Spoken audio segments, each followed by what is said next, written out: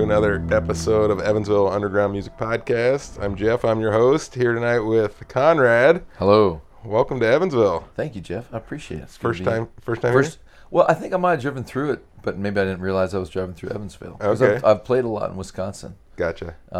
Yeah, I like Evansville. It's a good vibe in Evansville. Where's home base for you?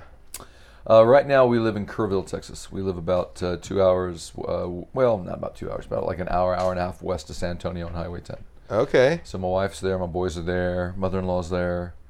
Uncles and aunts live kind of within the area. Gotcha. Yeah, man. Been there about 15 years. You ever find a place called Enchanted Rock? Yeah, of course. Yeah. My son, so Kai, he's my 12-year-old, just went on a camping trip to Enchanted Rock 2-3 days ago. No kidding. Yeah, and they flushed a rattlesnake. They almost got bit. They No kidding. Yeah. They were just there for 2 nights. I was camping there, and this is one of my top 10 like unexplainable things ever. I was with my buddies, and I felt a warm spot move through me. We were walking single file on a trail, and we all felt it right down the whoa. We all went right down the line. It was I don't know. That's so I read trippy. about them, and Like a horizontal thermal. but I guess it's a spiritual thing. Like it's it moved through us. It was really weird, man. It was really Enchanted odd, Rock. There's a lot of Texas folklore. There's so much, whether you call it energy or just riddle and rhyme of just the history of Texas and the Native American groups that lived there in Texas as well. And Right. Thank you. Appreciate it. Good on you. Thanks, Joelle. It's not a podcast unless Joe interrupts it with a whiskey shot. It's an Evansville Underground Music Podcast now. So, and we feel that in the hill country. Like the hill country of Texas is a real unique part of Texas. Sure. It's fed by the Guadalupe, a lot of cypress, a lot of green, even in drought. So a lot of good energy. Kerrville's known for its Kerrville Folk Festival. And music just south of Lukenbach and Bandera, where Willie used to live. And 13th Floor Elevators, some of the guys are out of Kerrville. Okay. So a lot of history with music in Kerrville. Terry Allen's out of Texas. Allen, yeah. Terry Hendricks is out that way. Lloyd Main's come down and play all the time. Kinky Friedman's out there by Medina, and the road goes on forever. Who's our boy? Who's our writer? I'm forgetting his name. The road goes on forever. I don't know. I can't believe I'm forgetting. Ray, no, not Ray Wiley.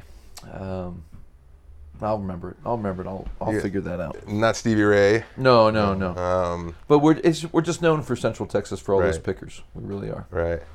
And one place I never got to in Texas, West Texas, was Marfa, and see the Marfa lights. Yeah. Have you been there? Well, out there by the Silver Range, I haven't spent a lot of time in Marfa. I've gone through. Got a lot of friends in Kerrville that head out through Marfa and then down to Alpine and Terralingua.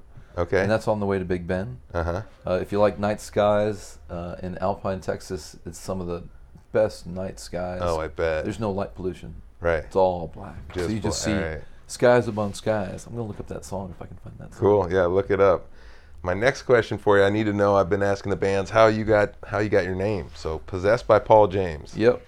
Mine's straightforward. Mine's like, music for me is functional, Jeff, because I'm a school teacher by trade for about 23 years now. Robert O'Keefe. Robert O'Keefe's the picker. Robert O'Keefe, okay. And his big hit was The Road Goes On Forever, the party never ends. He's like a Texas Hall of Famer and a heavy hitter in Kerrville, now retired.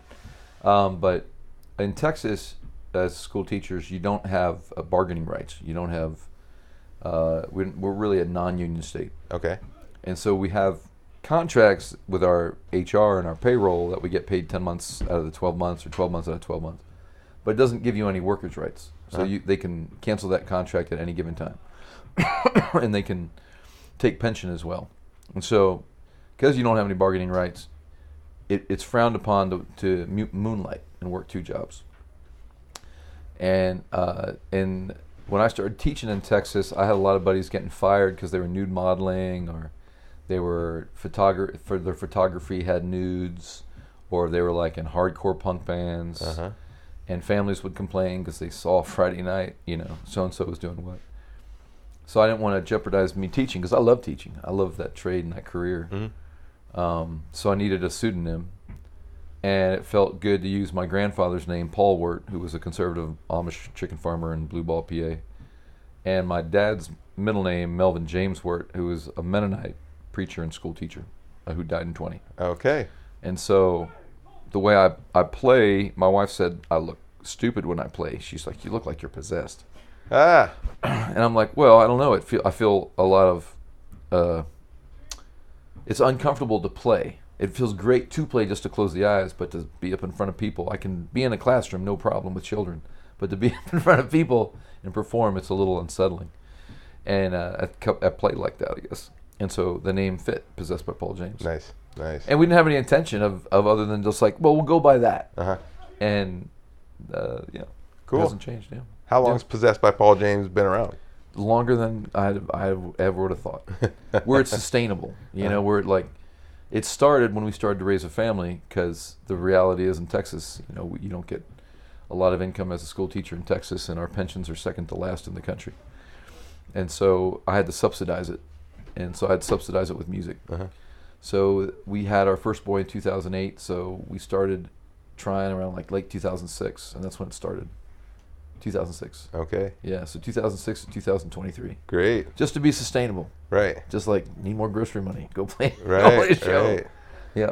How about leading up to that? Were you in other bands? Were you? I was a music kid. I was a music geek in high school. I was a music geek in. I dropped out of college a lot, just to study to study independent or like save some money working. But I'd still play music. Found some fiddle opportunity playing with some guys in Virginia. Played a little fiddle with some buddies in Austin. Uh-huh. And I just didn't like all the stupid ego. Right. Really. I didn't have the time so much because I had to work around a teacher schedule. Uh-huh. And the solo thing just was functional. It worked out. Right. It worked out. Yeah. South by Southwest, that's really blown up, huh? South by Southwest in Austin's a whole different beast now. Yeah. It used to be you could play day festivals and it'd be like F by F y'all. Just day shows, and you'd fill up trash cans with Tecates, and anybody with a wristband, of course they could come, but if you didn't, you could come too and just pay like a $2 cover. Huh. Sounds like Evansville Underground Music a little yeah, bit. man. Well, and that would have been like in the early 2000s. Uh-huh. Now it's just amazing how much growth has occurred in Austin. Right. And Austin's about 2 hours northeast of us, sure. where we're at. But when I play it, I'll go up and just do my little thing, and it's like, good Lord. Yeah. It's 3 weeks long, and yeah, it's intense. I was around that area, probably right around 2000. And yeah, Austin was great. And then I got back there. Yeah, 2001, we lived around there. Yeah, I got back there a few years ago. I couldn't believe it, man. It's a different skyline. It's a whole different From 2000 to 2023, it's a different skyline completely, right. Man. Yeah, the tallest thing, I think, was the Capitol building in Frost Bank. Yeah, sounds right. Back in 2000. And now, it looks like a San Francisco skyline. We used to always, I think is it called the Gas Pipe? A little head shop down there. We used to always go park down there. Planet K, Gas Pipe. Yeah, I went and go park down there. It's all hotels around it now. Everything's huge. It's like, whoa, this is 6th all Street, different, where man. it used to have a drag off Red River and Lovejoy's, all those places are gone. Egos, all those places are gone. Yeah. But there's still badass people in Austin. Oh, for sure. Still badass creative music in Austin. Yeah, for it's sure. Big as hell. So you're on a little mini tour here? Yeah, I balance it. I'm never one that plays more than say like, maybe 50 shows. Okay. A year with teaching. Uh-huh. Usually my family's with me, but our boy got sick back in last April in 22, and he's been sick since then. Oh boy. It's not terminal, but he's complications through long-term COVID. Uh-huh. And so he's homebound. He doesn't go to school, and so I've had to play even less just to prioritize being there. Right. Well, now school's out, and we envisioned that he would have been better by now, but he's still not better. Oh, man. So I have a little 4-day run, then I'll fly home. Then I have another little 4-day run in Colorado, and then I'll fly home, break it up. And then I've got like a 2.5, 3-week run heading to the northeast with buddies as we do an album release. We're doing a record release. Yeah. Cool. What's the name of the album? Fighting for Our Own Survival. Okay. Yeah, it feels good. We did one in 20 called As We Go Wandering, which was real folky, real contemporary and folky.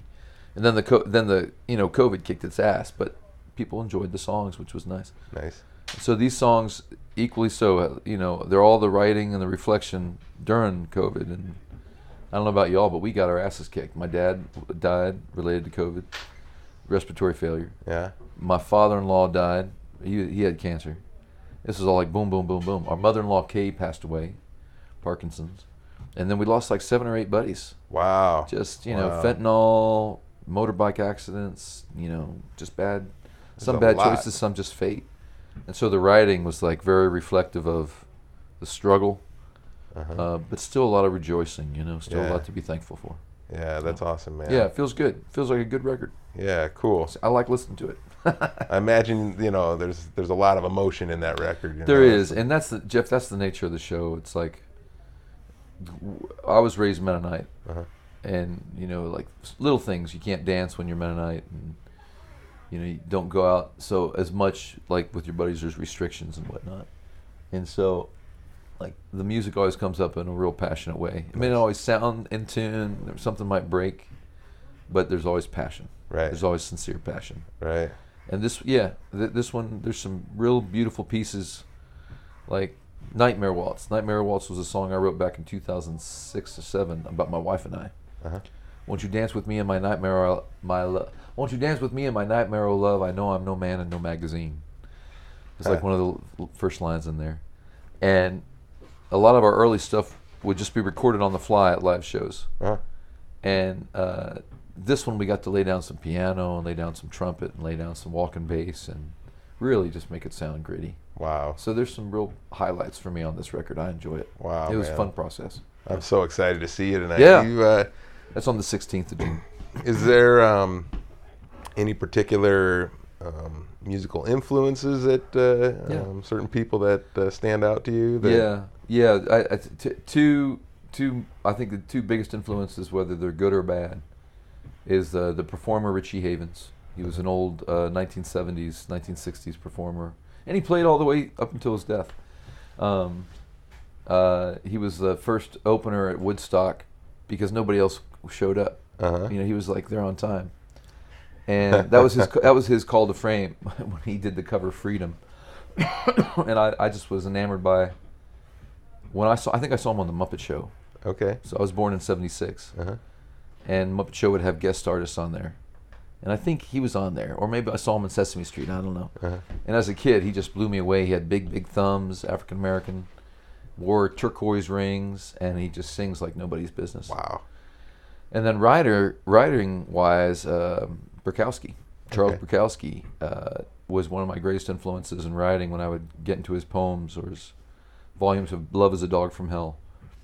And even though he's criticized and a misogynist and a real asshole up until his death, considered by a lot of people, his writing was so powerful on how broken and utterly bitter and deformed.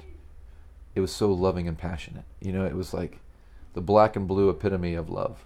And I just fell in love with that. Wow. To express passion and love with someone, but you recognize your brokenness in it. I melt over that type of shit. Wow. But yeah, if folks don't know Charles Bukowski's writings, Love is a Dog from Hell is a great introduction to his poetry. Okay. And then you go from there. Ham on Rye, you name it, Post Office. You name it. Awesome. Awesome.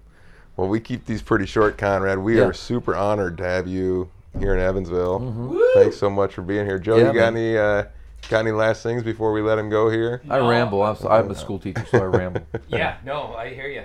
No, I just thank you for coming, and it's going to be an exciting night. One thing I wanted to say is usually we start out our season real nice and mellow, but our first show of the year, the summer, we're starting it out with a bang. Oh, that's cool. It's going to be a great show. Real this nice. is one of our bigger shows for the summer. Oh, nice. Everyone's excited. Oh, man, my pleasure. I'm happy. Thanks for coming. My pleasure. Thanks. Thanks, Conrad. Take care.